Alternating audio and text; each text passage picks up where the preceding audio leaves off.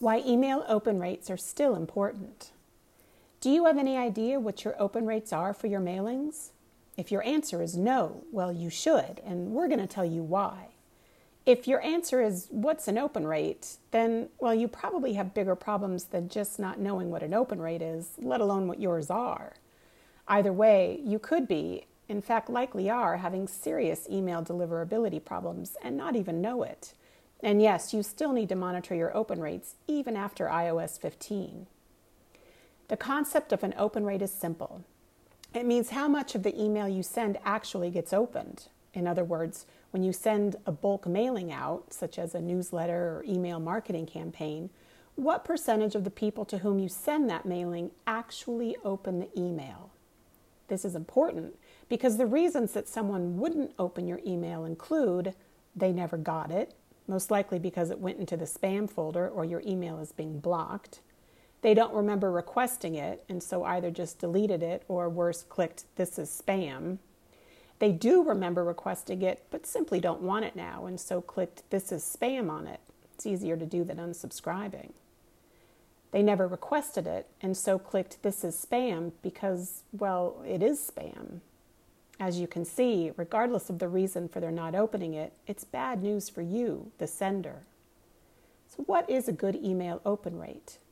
An open rate of, say, 10%, meaning that for every 100 pieces of your mailing that gets sent out, 90 people are not opening it for one reason or another, is abysmal. On the other hand, an open rate of, say, 90% would be phenomenal and would mean that for every 100 pieces of your mailing that gets sent out, 90 people are interested in what's inside. Most legitimate email senders have open rates somewhere in between.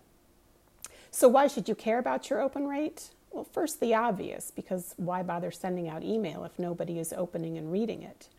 Slightly less obvious is perhaps because once you realize that nobody is opening and reading your email, you need to figure out why. Is it because they aren't getting it, because it's going to the spam folder, or you are being blocked? That's the reason you need to figure out why this is happening and take steps to remedy the why so that your email starts getting delivered. Or is it because your message or what you have to offer or the content of your email otherwise is simply not interesting to the people to whom you are sending it? This last is an important point, particularly if you are in email marketing or if you are otherwise sending out mass mailing for which you are hoping to induce the recipients to take some sort of action. They don't want what you're selling, you're wasting your and their time, and you are wasting money. Yeah, that's right, wasting money, because popular belief to the contrary, every email campaign has a monetary cost associated with it. Your time, the time of colleagues involved in creating the content, the time your IT people spend on the sending system, your ISP's time and resources, the receiving ISP's time and resources, and on and on. These are each tangible uses with tangible costs associated with them. And if someone is paying you to send those emails which are not actually generating reasonable opens, then it's not only a waste of their money, but some would argue a betrayal of the trust which must be inherent in any business-customer relationship. And of course, there's also the argument that if you are sending hundreds or thousands or millions of pieces of email that nobody is opening because they don't actually want them, then you are making yourself look like a spammer, even though unintentionally. But if none of the above reasons to care about open rates are convincing enough for you, this one will be. You should care about your open rates because the inbox providers and ISPs care about your open rates. That's right. The inbox providers and ISPs monitor your open rates. And guess what? If your email isn't getting opened, you're going to start going to the spam folder. The way the ISPs and inbox providers look at it is this. If your recipients don't want your email, then the ISP isn't going to clutter up their inboxes with it.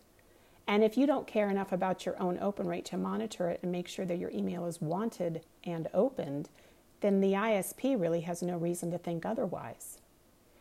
Inbox providers and ISPs generally want to see an average open rate consistently across time of at least 20% or more in order to keep putting your email in the inbox. Otherwise, they will start putting your email in the spam folder. And if your open rate goes too low and stays too low, like in the single digits, they may even start rejecting email from you. If you send your mailings out through an ESP, most, if not all, ESPs already offer open tracking. So do you currently track your open rate? And if not, are you going to start to now? For more information, visit us at gettotheinbox.com.